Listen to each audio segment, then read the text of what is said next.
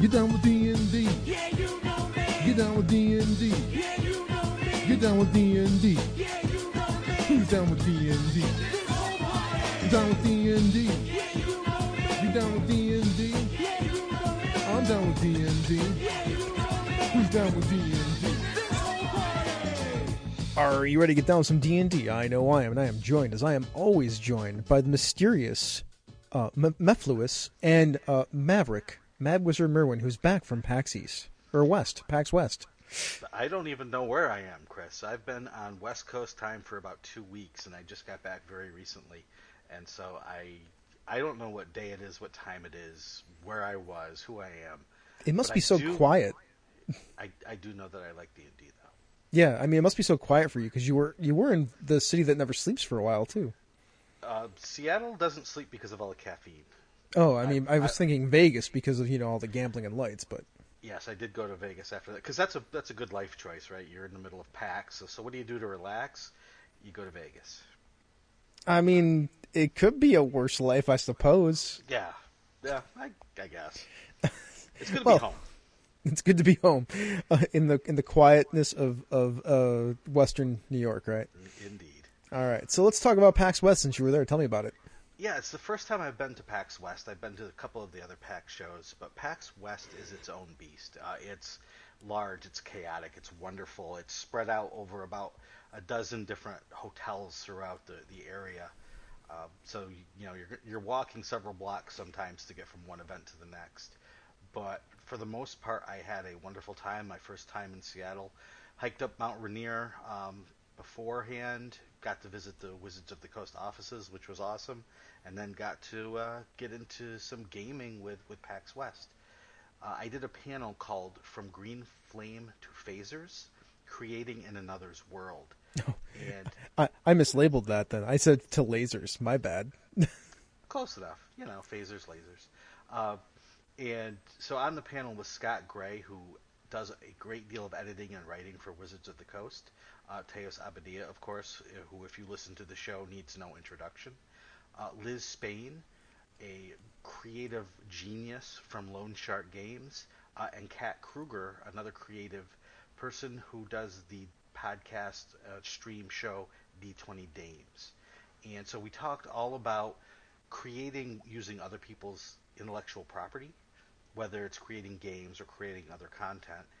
And if you want to hear that panel, you can, because we got the audio from it from Teos, and we are hosting it on Down with D&D.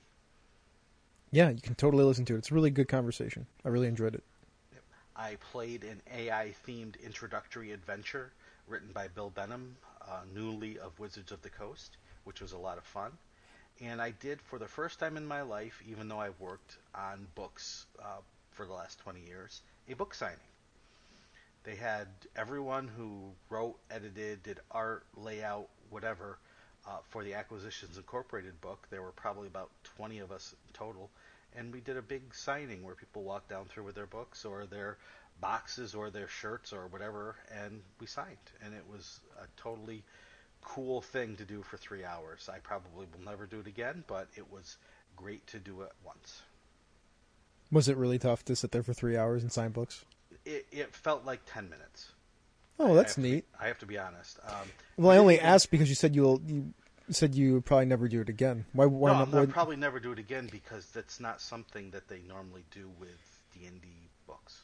Oh, right. I mean, I don't know. I've seen D&D writers signing books at multiple conventions. I've seen them do it at Gen Con. I've seen them do it at Origins. Like, I don't think that's as unique as you think it is, Sean. But not the freelancers. Not the freelancers. That's true. So yeah, it was something new and different, and a lot of fun. People are incredible. They, we're really enjoying the book. They were really appreciative of the work that we did, and it feels good to do that. So it was great to talk to people from around the world who were digging what we did. That's awesome. I mean, this must be so neat to just sit there for 3 hours and have people want your signature and to talk to you about the thing that you made. Yeah, I thanked everyone profusely for letting me deface their book without arresting me. So do you feel like you could just walk into a game store now and sign an AI book? Absolutely not. Absolutely not. Then there would definitely be some arrests made. Probably. That's true. There's a little bit of property damage there, I suppose. Not quite as much property damage as it seems, but you know. Yep. I wouldn't want to attempt it. Let's put it that way. Yeah, that's neat though. That's so cool. It is cool. Is that all then from PAX West? Yeah. I mean, thank you to everybody who attended, who came and talked to me, and who, I sat and played games with. Good time. I have one announcement before we get into talking about the Unearthed Arcana of the Sorcerer and the Warlock that just came out. Starting September 30th on the Misdirected Mark Twitch channel, there will be a new Twitch channel, there is going to be a new show called the FM Gamers. And it is an actual play live show, and it is going to be a cast of 3 players, a game master, and we have a producer that is actually running all the cameras and things like that. It'll be a live play game, so like everybody that is playing will be in the room together. It'll be on Eastern Time from 7 p.m. till 9 p.m. on Monday evenings every other Monday, starting September 30th. Great. And the first game that we are playing is going to be 5th edition D&D, which is why I mentioned that here. And we're using a sort of mashup of Spelljammer and the Expedition to the Barrier Peaks and some ideas from Men in Black. It's called Spelljammed. So there you go. So tune in, 7 to 9. I'll tell you more about it in the coming weeks as we get closer and closer. Looking forward to it. All right, so let's get into the Unearthed Arcana of the Sorcerer and the Warlock. Sean, do you want to lead us in?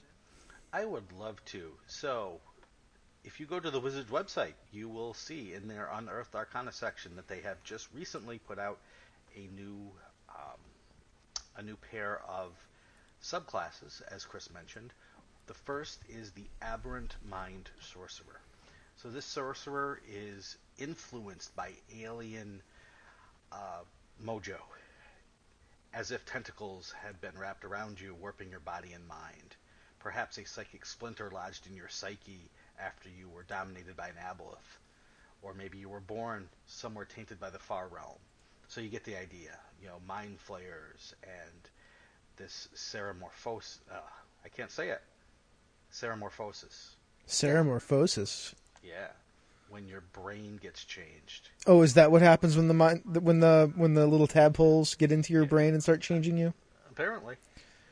So this is a sorcerer that is not like from draconic stock, not from wild magic, but from this strange far realm taint.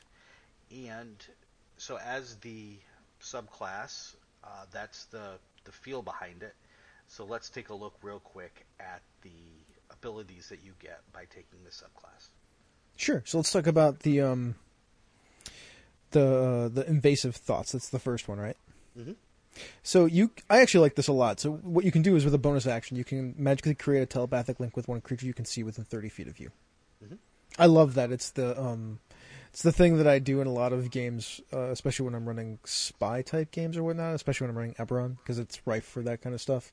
It's like I just give everybody a stone that they can like put in their ear or whatever. That's like a sending stone, so like they have comms. But this like actually is just that, but with mind magic. Yeah, and it's not overpowered. It's pretty flavorful. It fits the psychic nature of this subclass, so it's all good. The one thing I'd like to see is the range of it extend as you level up. Mm-hmm.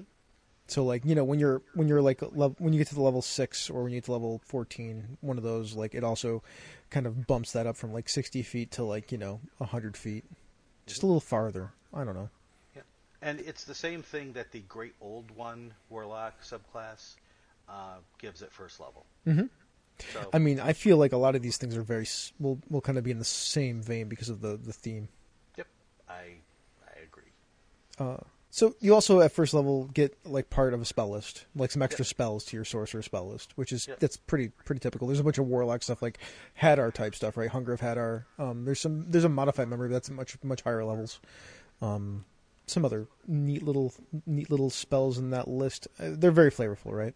Yep. They fit very well the look and the feel for what they're going for, which is what you want. Mm-hmm.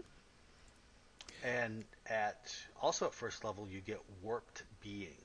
So your body might have a coating of viscous slime, tough hide, scales, or an invisible psionic barrier. Whatever the form your protection takes, your AC is 13 plus your dex modifier while you do not wear armor. Now, they've done this a few times. This is not, I don't think, typical to the original Player's Handbook, but I've seen it a few times where they're like, you're going to get this bonus, flavor it any way you want. Right. Give it your own, give it the trappings that make sense for you. Right. And I'm a big fan of that. Like, that idea. Like, Yep. here's the mechanic, here's the idea behind it, you choose. Yeah, tell your story. Mm-hmm. You know, describe your character. So flavor wise, very good. Fun, yes, and it's not overpowered because it's the same thing that the Draconic Bloodline Sorcerer gets with their scales at first level. Mm-hmm. So the only thing that they remind you, which is good to do, is that when you are told a way to figure your armor class, you must choose that way if you have other ways of doing it. So say you multi-classed as a monk, you couldn't also add your wisdom modifier. So if you were a multi-class monk, aberrant mind, warlock, you could either be 13 plus your dex or 10 plus dex plus wisdom. You can't do not both. Yep. And so, good. They've learned a lesson after a few editions, and so it's all good there. Yeah, I mean, they've throughout the life of this edition so far, I feel like they've done the best job that they can at keeping the stacking as minimal as possible. Yes. Now, that being said, I've played in some AL games that I was running where, people do show up with, characters that have AC 25. Yeah, I mean, if there is a way to abuse it, players will find a way to abuse it. But at least at this base level, they are taking care of business in terms of not allowing overpowered combinations. Mm-hmm. Doing the best they can, right? Yep. All right, let's talk about 6th level. So, Psionic Sorcery. So, at 6th level, you can cast any of the spells gained from your Psionic spell feature by expending a spell slot as normal or by spending a number of sorcery points equal to the spell's level. And if you do that, it doesn't require components. Not that many of us play with components. I mean, True. I prefer using components for things that cost more than 50 or 100 gold pieces. True. And I would have to look at the list to see what the Components are? what the components are for those particular spells, but I doubt that there are any of them that are too expensive. Yeah, I would imagine not. Yep. So, yay, all good. It's not much different than what a sorcerer can already do, which is turn sorcery points into spell slots, but it's cheaper if you do this, and a little more flexible. Yeah. So it's just driving you to spend your spell points on those spells instead of on other things. Yep. Because since you're that kind of sorcerer, it makes it a little easier to use those spells. It makes sense. It's right in what you just said. It's not overpowered. It's kind of in the same line of what sorcerers do, but it drives you towards using these spells more often. True. Psychic defenses at 6th level. So also, it's you get resistance to psychic damage, and you have advantage in saving throws against being charmed or frightened. Yes. And this is a little bit more powerful than the Draconic Bloodline. The Draconic Bloodline is if you cast a spell, like you fire spell, then you can, for an hour, use a sorcery point to gain resistance to fire damage. So this is more permanent, and it doesn't force you to do something to get it, and it adds in this advantage. So it's a little more powerful. I like psychic damage. As a DM, I like that psychic damage is very hard to resist for most people. So part of me, the DM part of me, says, "Oh, please don't give resistance to psychic damage." But yeah, it's okay. Yeah, it's just resistance. It's not immunity or anything like that. True. And it makes sense for the class. It is. I agree with you. I think it's more powerful. I'm trying to figure out why they did it that way. If they just are having it, if they have just a different idea for what the sorcerer power skill should be at this point, because the elemental affinity, like you said, it's you can spend a sorcery point to gain resistance of your damage type for an hour. I mean, it also lets you kick in your charisma modifier to 1 damage roll of that spell, but it's not really that much for a sorcerer. Mm-hmm. I mean, if it was for all the damage rolls of a spell, then it becomes a much different thing, but it's not. So, Right. yeah, I don't get the, I mean, I don't know where the power scale is for that stuff right now. I'm not sure what they're leaning on, but it's not that big a difference. No, I mean, it's not terrible. It's just something I noticed. Yeah, I mean, you're not wrong. It's totally Yeah. there. Yeah. So tell me about Revelation in Flesh. So at 14th level, you can unleash the aberrant truth hidden within your flesh. As a bonus action, you can spend 1 or more sorcery points to magically transform your body for 1 minute. And then they give you a list of choices of what you can transform your body into, which basically does one of 4 things. If you choose the one, it gives you a swim speed. If you choose the second, it gives you a fly speed. If you choose the third, you can turn into a slimy creature that can get through cracks, kind of like an ooze from the Monster Manual. And the 4th choice lets you grow tentacles that can detect invisible or hidden creatures. So at 14th level, I'm A-okay with that. Yeah, I think it's in line in a lot of ways with the. I mean, if we're going to use the dragon one as the comparison with the dragon wings, because the dragon wings is persistent, Yep. and it only lasts for like a turn with a bonus action. Right. Oh no, they actually last until you No. dismiss them as a bonus action on your Right. turn. I mean, it basically lasts forever. Yeah, it lasts forever. So you just have dragon wings, so it's persistent. This one is more flexible, right? Right. It's more flexible. You can swim. You can creep through small areas. You can detect creatures. So it's good. I like it. It's not overpowered, but it has that fun and it has that flavor that matches what they're going for. So I like it. Yeah, I mean, I keep wondering if it is more powerful. It feels a little more powerful because of its flexibility, although it's for a sorcery point. So Yep. You also have that's to why sorcery it's point. a resource. Yep, At 14th level, you're going to have quite a few, though. I think. So, that's true. yeah. It's good. And then at 18th you get to warp reality. So you get to become the focal point of this reality warping anomaly. So it costs you an action, and then you can magically radiate a transparent 20-foot radius for a minute. It could be a sphere that ripples out, whatever you want it to be, really. Once again, create as you will. The other creatures, it's difficult terrain for them. It deals 2d10 psychic damage. You can choose any number of creatures to be unaffected by the aura, and then you can, as a bonus action, end the aura early. Yep. And when you do end it, Yep. you can choose yourself and any number of creatures to teleport to a location you can see within 1 mile. So you end this, and it becomes a big teleport spell that can take you any place you can see within 1 mile of you. If an unwilling creature is in that aura and you try to take them, they get a charisma saving throw to not be teleported. And you can use it once per long rest. And I think that's neat, right? It's interesting. Yeah. Yeah, I mean, it's cool. It's an 18th level ability. Like Yeah. it can be pretty powerful. It's fine. Yeah, that's all good. No complaints here. So let's talk about. I mean, what do you think of that one overall? I think it's good. I really like it.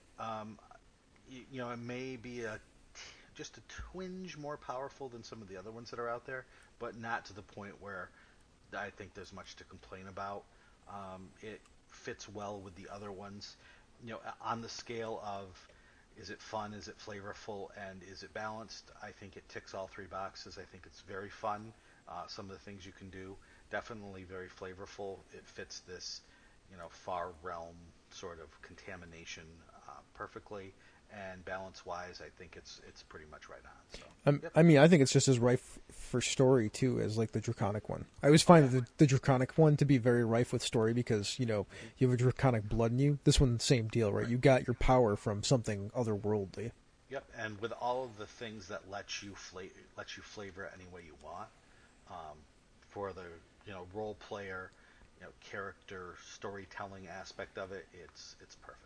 Yeah, and if your DM is good about stuff like that, like aside from tying that into the story that is being told at the table, if it causes you problems or if it's a thing that comes up often enough, like that can be one of the ways that you get yourself inspiration. True. Assuming that your game master, dungeon master, is down with playing that way. Yep. Let's talk about the Lurker in the Deep patron, which it's interesting because they went with. I mean, it's not the old one, right? This is different. Right. It's if you are steeped in kind of this Cthulhuian mythos, you see that there's already the Great Old One there, right? That's Yeah. Cthulhu. And so this is, how are they going to make this different? Is the question that should come to mind. Well, I think the thing, and you wrote it in there. It's the thing I was thinking. Like, if you're into this kind of stuff, like I would hope that this one's as different as Cthulhu is from Dagon. Like, Right. as the like what are the like this is this deep ones versus whatever the Cthulhian horrors are. Right. Yeah. I I didn't- mean, yeah. Yeah, there you go. So that's what I'm looking for when I look at this one. Yep, and based on that criteria, I think they do a pretty good job. I think it's tough. That's a tough line to walk between those two, and I think they do a good job because they make this Lurker in the Deep patron tied more to the elemental plane of water and the strangeness of the deep than this outer outer realm, this far realm. So the Lurker in the Deep patron, you've made a pact with something that lurks deep in the ocean, whether it's the elemental plane of water, or a kraken, or some ancient primordial, or some monstrous being from creation's earliest days. So you serve this patron in the world while it is locked or lost under the sea. Yeah, I'm very interested in the idea of the Kraken, right? Yeah. Oh, for It sure. opens it up to a warlock in a very piratey setting, right? Like you can then skin it towards pirate. Yep. Or Yeah. if you want to skin it towards Dagon, you can do that too. Sure. Yeah. I mean, it can go a lot of different directions. You could go a sea god. You could go, like you said, a kraken. You could go the aboleth route as well. Any of those sorts of underwater mysterious creatures. Mechanically, the first thing that you get at first level is the Lurker in the Deep feature of the expanded spell list. So again, just like any other warlock, you will get some bonus spells, and it's all water-based stuff, right? It's create, destroy water, gust of wind, silence, cold or water-based, and nothing outrageous there. No, I keep trying to understand, like the Cone of Cold and the Silence, why they're on that list. Like I don't, all the rest of them I kind of can understand. Well, I underwater is silent. That's what I was thinking too, but like sound travels underwater pretty effectively. I always thought. I mean, you can't understand it. Right. I mean, I get it. Yeah. I understand that. The silence I of the deep understand- dark. Yeah. Well, I understand why they did it, and I understand why it's not perfect, but probably it was the best choice. I'm sure, right? Like I mean, there were some ones that in the Sorcerer one that threw me for a little bit of a loop too. So I But mean, anyway. those are hard, right? Like they're not always easy to set them up. Yep. So let's talk about that Lurker of the Deep feature, because this is pretty powerful, actually. And you mentioned it, and when I read it, I also thought the same thing. So the idea is that as a bonus action, you can create a spectral tentacle that's 10 feet long at a point that you can see within 60 feet of you. So this thing will last for a minute, or until you use this feature to create another tentacle. And you can use it to make a melee attack against a creature within 10 feet of it. And when you hit someone with it, they take a d8 of cold or lightning damage, your choice. And that creature's speed is reduced by 10 feet until the start of your next turn. This increases to 2d8 at 10th level. And then as a bonus action on your turn, you can move the tentacle up to 30 feet and repeat the attack. And you can use it a number of times for it equal to your charisma modifier. And then you get all the stuff back when you take a long rest. Yeah. So, as Chris said, that's called Grasp of the Deep. It's something that a first level warlock with this patron can do. Assuming your charisma is 16 at first level, that's how it's going to end up most of the time. You can use it 3 times before you take a long rest. At first level, most adventuring days are going to be not much more than 3 battles. So use it once per battle, maybe averages out to. So it's cool. I think this when I play the movie of this in my mind, it's really cool. Very flavorful. It fits perfectly this sort of the deep and this the tentacles and being grasped and all of that. Very, very well. But boy, is that beefy for a first level ability. Yeah, I mean, so let's talk about what you can do as a warlock in the early levels at this point then. So you can throw an Eldritch Blast and have this thing up and attacking people every round. Yes. Yeah. And you don't have to concentrate on it. Yeah, that's why I was like, that's your bonus action, your standard action every round is you beat on something with this, and then you blast somebody with an Eldritch Blast, and then you run away. Yes, and it's basically a spiritual weapon spell. Yeah, except it's better. It's not right. So it's a second level spell, spiritual weapon. This is something that you can do at first level as a warlock, but it's even better than a spiritual weapon. And yeah, it's pretty good. So I have no problem with this being really good, assuming that a lot of the other stuff in the class isn't as good. True. So let's continue on and see. So let's talk about the Sign of the Deep then. Why don't you tell me about it? I will. At first level, your patron accepts you into its inner court of servitors. You can telepathically communicate with any aberration, beast, elemental, or monstrosity that has an innate swim speed while it is within 120 feet of you. The creature can understand you and can respond telepathically. Okay, cool. I mean, it's one of these things that just it helps facilitate play. Yeah. And that's what I like. It takes a barrier that is normally there and removes it. Yeah, anytime you can take a monster that would normally just be a combat encounter and open it up to having interaction, then you've done a good thing, in my opinion. Exactly. I'm right there with you. So, all cool with this. Fun, yes. Flavorful, absolutely. Balanced, yes. Okay, so let's talk about Guardian Grasp. Or no, Fathomless Soul. Sorry. Take your time here, Chris. Yeah. Do this justice, right? I know, right? So at 6th level, you have Fathomless Soul, as Chris said. You gain the following benefits. You can breathe both air and water. You gain a swim speed equal to your walking speed, and you gain resistance to cold damage. Pretty powerful for 6th level, but I'm all good. It's flavorful enough to warrant the power. Yeah, and it's only useful for being underwater for the most part, aside from the resistance to cold damage.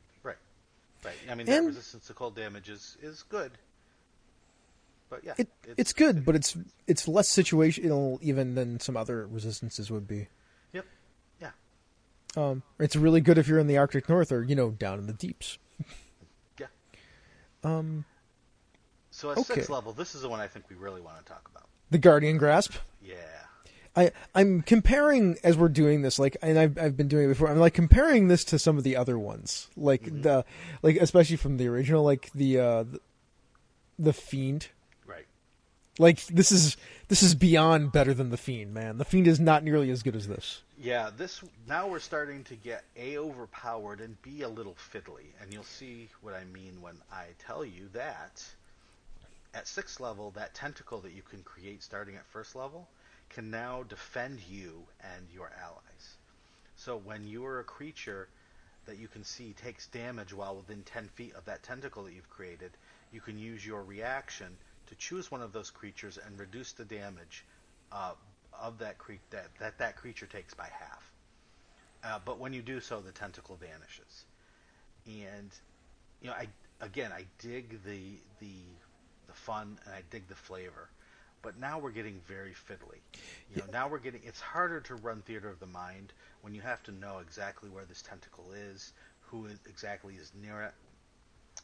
It's just this one more thing to take care of. The class now plays better when you're using miniatures on a grid, Yep. or even relative positioning. Yeah. I mean, you can still play it Theater of the Mind, no problem. Right. You just have to the game master has to be the dungeon master has to be pretty flexible with their thoughts, right? Like Right. that tentacle's probably close enough. You can totally make that damage go away by half, and then the tentacle vanishes. Yep. Like And- not such a big deal. It is a little fiddly though, and it gives more utility to that tentacle. Yeah. I mean, the only saving grace at all with it is that it vanishes when you do this. So there, now you can't use it every round. Obviously, if you spawn it again, then it's there. But that's a saving grace for it. It's what I don't like about it, and it's really not. It's not bad design. It's not terrible design. But what I hate about it is the latency. Right? Yeah, I'm with you. Like it creates another option, right? And not only does it create an option, but it creates an option where it almost asks to be min-maxed, right? It almost asks to be, well, how much damage does it do? Oh, it does 22 points of damage? Let me think. I could do, 11 points of damage with it for 3 rounds in a row, that it will still remain. So, and it calls into question this whole metagame behind it that can really slow things down, and I would rather have it be quick, have it be have it do something that doesn't call into question all this math behind it. Have it give a disadvantage on the attack, but you have to choose beforehand, and it doesn't go away. Something like that, something that's quicker, I would prefer. I don't necessarily disagree with you. I'll just play devil's advocate for a Yeah, that's second, fine. because why not? Sure. The Warlock itself doesn't have all that many options as a character class. So giving them the options here seems like it creates it makes this class a little more complex than it normally is, but it's not as complex as the Sorcerer or the Wizard still, even with this thing. And it gives them that cool thing that they can play with. Like, ooh, I got my pet tentacle that can do stuff. Yeah. Oh, yeah.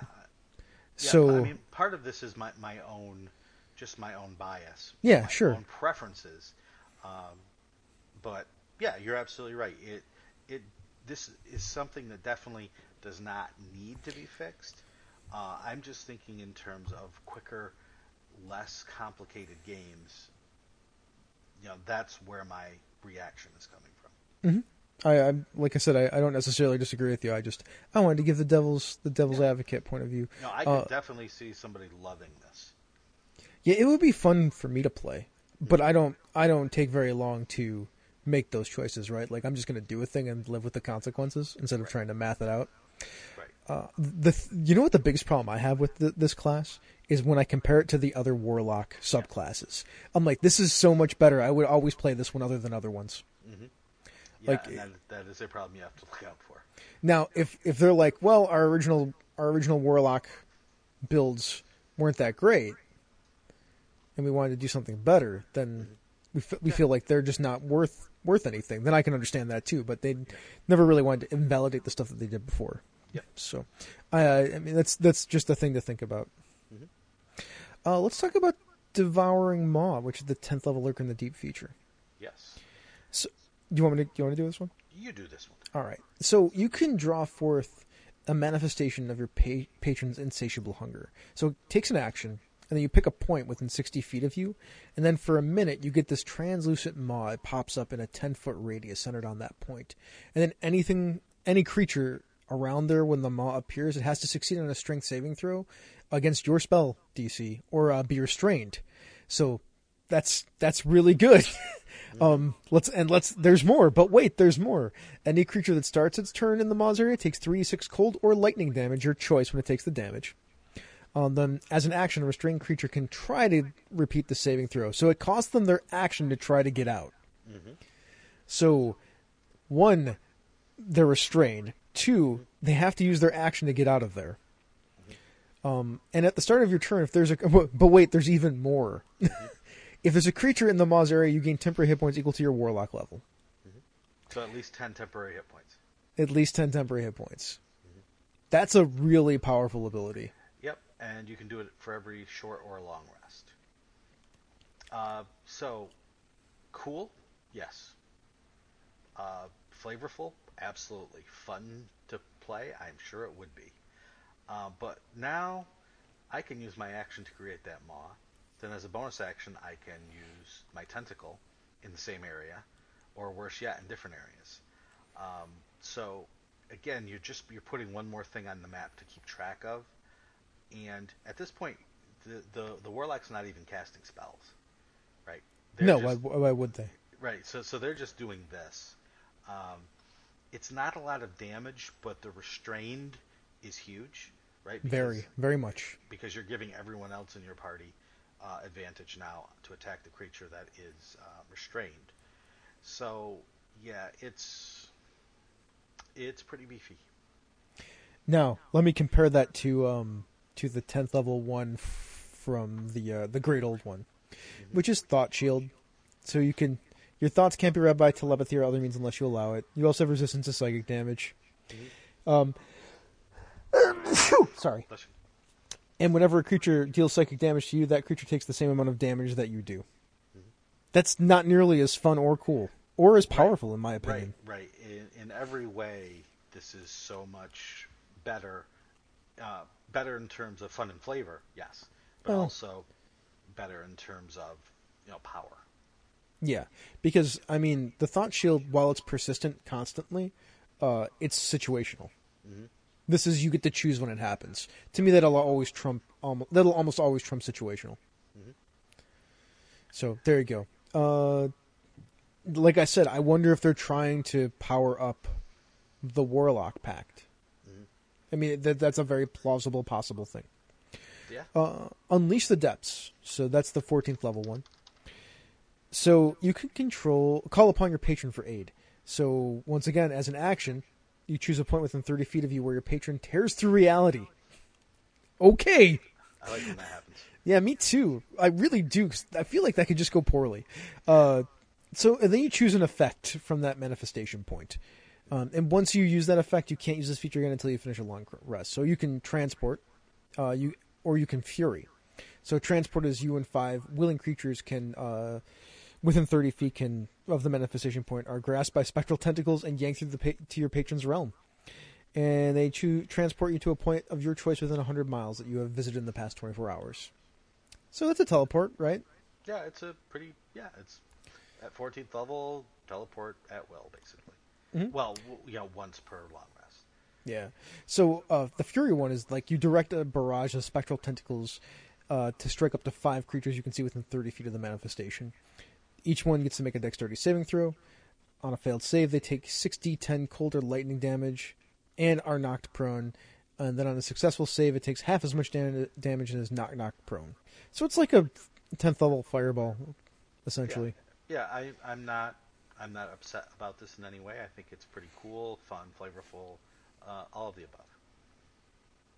Since it's not persistent, right? Since it's not a tentacle that stays there or a maw that stays there, it's something that you do it. It happens. Yeah, that one's less bad.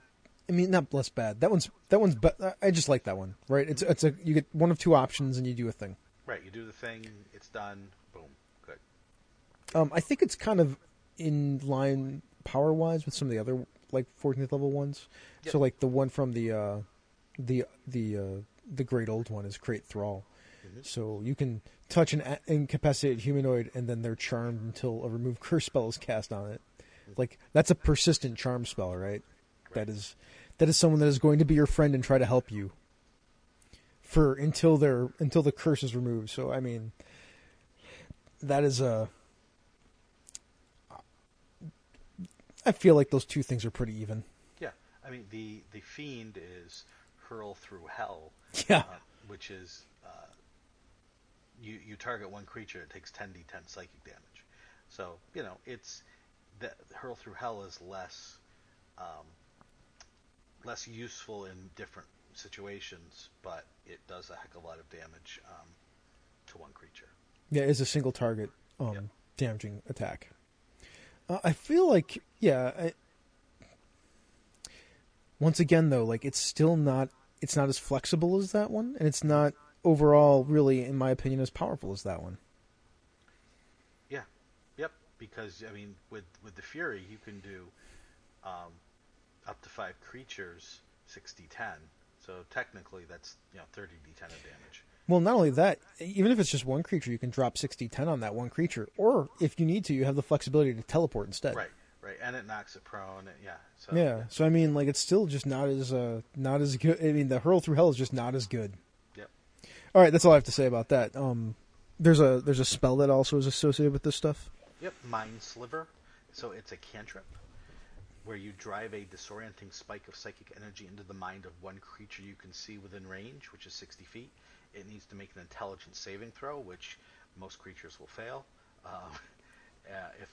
If it is unsuccessful on its saving throw, it takes 1d6 psychic damage, and the first time it makes a saving throw before the end of your next turn, it must roll a d4 and subtract that number from its save. It makes perfect sense in the realm of what we're talking about here, in the far realm sort of flavor. I'm not a huge fan of effects that mess with saving throws, and just in general, because I think saving throws are hard enough to make, especially for monsters, at any level. And but at high levels, getting a monster to first fail this and then follow it up on your next turn with some sort of save or die or save or wish you were dead sort of spell that's already at a DC 20, if you're at really super high levels, then you're already, subtracting a D4 is just more punishment for something that doesn't need to be punished. So it's okay. I'm not a huge fan of the messing with saving throws, though. I think it's funny because if I'm using this against high level monsters, or if I'm running the high level monster that has legendary saves, I'm just going to automatically choose to fail. Like, I'm just going to fail this one because it's not that much damage. And then when they hit me with the next one, I'm going to try to make my saving throw. When I fail, I'm just going to be like, legendary save. Yeah. I mean, it's at high levels is stupid, but I just bring it up because when I look at spells like this, I try to see it for every possible use. Right? Yeah, I mean, that's totally a use that would happen. I mean, there's some interesting combos that can occur from it, but I'm with you. Like, I'm not a huge fan of this one. Yeah, it's a cantrip. It's hard to make cantrips that are not too powerful that are interesting. And this does as good a job as any of being interesting. If it wasn't for that subtract the D4 from the save, I would be like, okay, cool, yeah, why not? Well, how would you fix it? The next attack that hits before the start of your next turn does a D4 psychic damage. Yeah, okay. I'm down with that. Yeah, something like that. Just because a saving throw can be just nothing, or it can be these save or die sorts of things that mean so much that I don't, like I said, it's just a personal thing. I don't like messing with saving throws. So I don't like it for the latency factor. Yeah. Like, then you have to trying to remember that I'm supposed to roll that D4. Yeah. Right. I would totally put it on the spellcaster. Like, yeah, and that's why I like to move the onus from the DM to the player. Right. Mm-hmm. Players will remember to roll the extra D4, because that's doing more damage. DMs have a harder time remembering to roll the D4 to subtract because they're keeping track of 12 different things. Mm-hmm. So that's why I like to move the onus to offensive and to the player rather than this sort of defensive and to the DM. Yeah, instead of keeping the debuffs off is essentially what we're talking about, right? Yep. All right, well that's the. What do you think of that one overall? I don't like it as much as I like the other. I still like it. I still think it's super flavorful. I really like the fun factor and the flavor factor. Could use maybe, like you were just comparing it to the other Warlock patrons, could use a little bit of a balance, I think. And the latency factor, I think, is a little strong, but that's it. Yeah. I don't hate it. I think it just could use a little tweaking. As far as D&D goes, I can I can forgive the latency factor. There is some amount of latency that comes with certain kinds of levels of play of D&D, right? Mm-hmm. We got no problem with that, and I think the Warlock is one of the lower latency classes anyway. Right. So adding a little bit to that isn't, in my opinion, that big of a deal. I would play this class, this subclass. I would love it. It would be great. But I'm also a big fan of things like Dagon and the Kraken and things like that. So it would be a lot of fun for me. Also, the stuff that's inside of it, like it plays well to the kind of play style that I enjoy. Yeah, and overall, I'm super stoked that we're seeing new class, subclass things again, because we had the Barbarian and the Monk last time, right? Mm-hmm. And the feel on those was interesting, and so we're getting kind of this outer realms sort of feel from everything we're seeing so far. Yeah, there's a much more magical, bring stuff in from outside feel going on here, right? Yeah. So maybe that's a clue for what they're working on. Yeah, and we neither of us have any idea for once. No, I don't. That's good. Well, we've been going for a long time on this topic, so I think we should just get out. And next time we get together, we'll talk more about Acquisitions Incorporated. I like that idea. All right. Well, let's do some Patreon shout-outs then. So, the old school DM, the Mad Wizard himself, Sean Merwin, who patrons the show for some reason. I don't understand. Well, he patrons all the shows, so, it's nice of you. Thanks, Sean. Troy Sandlin, Will Doyle, Zach Goins, Chris Constantine, Cindy Moore, Eric Mengi, Eric Simon, Miko Froelich, Andrew Dempsey, Avi Waxberg, Brett, Chris Steele. I can't do it as well as Phil can. Sorry, everybody. Curtis Y. Takahashi, Daniel Thomas, Dennis Malloy, Evil Rich, J. David Chrisman, and J.T. Evans. And speaking of patrons, if you'd like to be a patron of Down with D&D, you can click on the link to our Patreon page on the website, and for a paltry $2 a month, believe me, I spend more on that on my coffee at least twice a week. You can get yourself a shout-out. Or for $4 a month, because I don't drink coffee, you can also get our pre-production show notes and access to our Slack room, where you can chat with us for just those $4 a month. And you also get the shout-out that Chris just did. Mm-hmm, mm-hmm. If you can't help us monetarily, but you want to give us a boost, you can do so with a review or a share or anything on like Apple Podcast reviews or Twitter or Facebook, any of those places. Yeah, we love to hear about you on the public airs. Yeah, we'd love to hear you talking about us on the public airs too, and even we sometimes respond. That's true. Sean, where can we find you on the internet? You can find me on Twitter at Sean Merwin, or you can go to our new forums.misdirectedmark.com, and you can find me there where we can chat about D&D. Do you know, Sean, people actually come to those forums and talk to us because I've been talking back to them? And if I hadn't been out of my mind for the last 2 weeks, and also away from home, I would have been on there too, but I will be there tomorrow. We had a fairly interesting discussion, just for an example, Sean, about that episode when we talked about getting rid of ability scores. Mm-hmm. Oh, yeah, really?